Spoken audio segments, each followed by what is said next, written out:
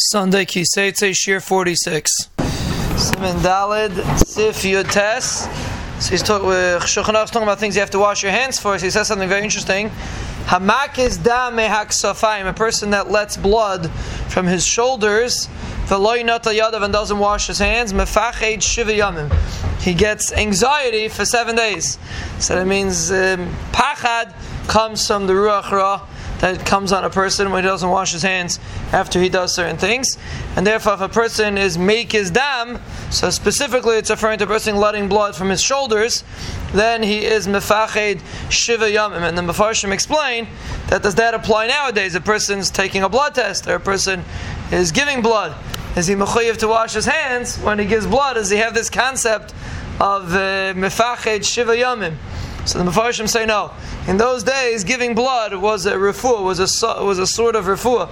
And it's very interesting. The Gaon bases it on a Gemara in Baba Basra, but this very interesting concept that blood, it really is where the person's physicality comes from. That's why you're not allowed to eat blood. Why is a person not allowed to eat blood? So Mefarshim say because the blood demonstrates the physicality of the person. So the reason times of Chazal they used to let the extra blood out to lighten up the person, so to speak, and letting out the blood is like brought a ruach ra. That was the way it worked in those times.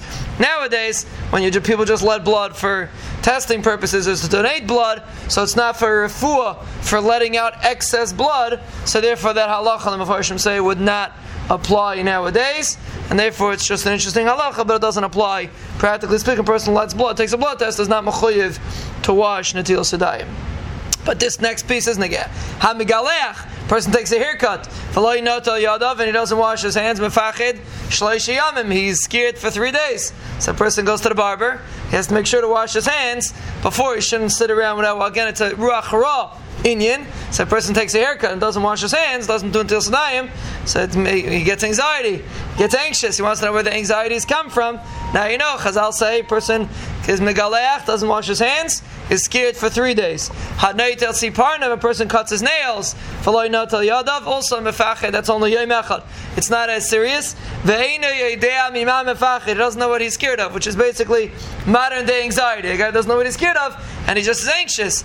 And Chazal say, where does that come from? It comes from a ruach ra, and specifically it comes when a person is not nizar in etilas yadayim. So number one, it applies to the things we discussed before, and number two, it applies to these inyanim. So usually most people wash their hands after they cut their nails, but take a haircut, a lot of times the person forgets, he's in a rush, goes to the barber, he's in a rush, the person has to make sure that he washes his hands, that he shouldn't, meaning the til sedayim, 3 times, he shouldn't have this ruach ra, he shouldn't have this mefached shleishi yamim.